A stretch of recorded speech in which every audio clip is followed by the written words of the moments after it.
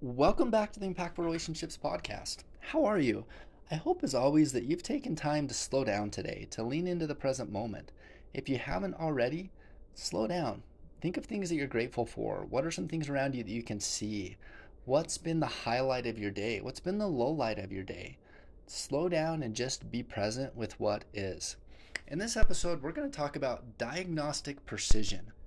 Now, diagnosing and therapy, there's a lot to it, there's a lot of thoughts around it. And someone is not a diagnosis, and we're going to talk about how this can be helpful and important as well. So, one of the things sometimes, whether even in couples counseling or individual counseling, someone will come in with this problem and it's problem, fix my problem. We got to stay focused on this. And it feels so pressing and urgent to them, and it is. And if we don't take the time to understand what's beneath the problem, what's creating the problem, it's like we're playing a game of whack-a-mole, or it's like I'm just going to spend the rest of my life like chopping branches on this tree over and over and over and over and over again, or getting rid of weeds and weeds and weeds and weeds and weeds without actually addressing the root problems and issues that's creating the symptoms to arise. And so when we can slow down and we can take the time to look at things from a biological perspective. So what are the neurotransmitter? What are the hormones? What is the brain waves? All these different components that are affecting functioning. What's the neurological aspects? What's things around brain functioning? What are things around behaviors and learned behaviors? What's personality aspects and attributes? How does trauma and history connect to these things? What are the environmental factors around family and spirituality and SES and all these different layers? How do all these things fitting into this? And then when we look at all of that, then what are the things that's actually getting in the way and what's leading or creating the difficulty?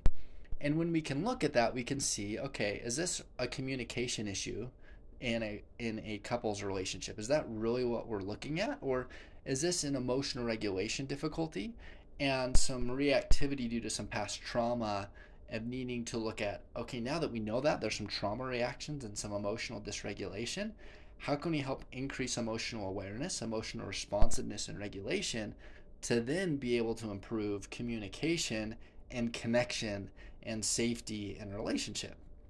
Or being able to understand a partner, that it's not that they're just forgetful and they don't care about you, but being able to understand what is ADHD and how does this affect a relationship, and what are some accommodations that can be in place to help with reminders, to help meet needs, to help fall through and start projects and deadlines and things around finances, and affects all these different things where it's not like they're always just spending all the money in the bank account, or whatever the thing is. Now there's some understanding beneath it, and even understanding things like emotional abuse and being able to slow this down and understand what's happening.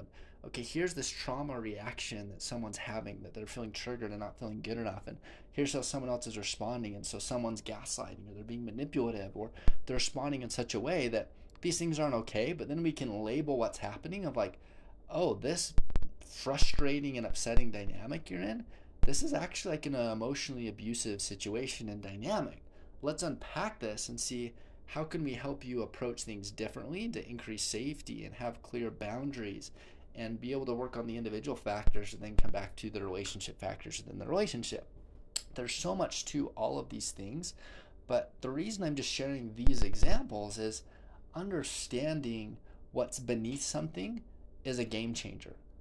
It can help us actually create a treatment plan and a customized approach to help someone create lasting change in their life instead of playing whack-a-mole, chasing this symptom that keeps coming up, like don't look at pornography anymore or stop drinking alcohol. Like, yes, sometimes these behaviors get in the way of things, and what's beneath that and why, and understanding that and creating change that's lasting, that fits with one's values and who they are as a person, and help them kind of step into themselves and feel that power and have that experience. That's where you can create some lasting change within therapy. You can come in and say, great, here's a band-aid, we have solved this issue, good luck, and move forward. And sometimes that works, and other times what happens is then someone just experiences the same type of problem with a different thing, a different topic, or they're just back in for counseling or for therapy again, or feeling stuck and like their relationship's not working because the underlying dynamics haven't changed. So there is value in diagnosis and diagnostic precision. And you're not a label, you're not a diagnosis. Information is helpful, it can help guide you on how to move forward. Now, as always, this podcast is not counseling, this is not therapy, this is not advice or information specific to you and your circumstance or situation. This is simply information, and information that I hope that you find impactful. Thank you so much for tuning in, and I look forward to having you back on future episodes.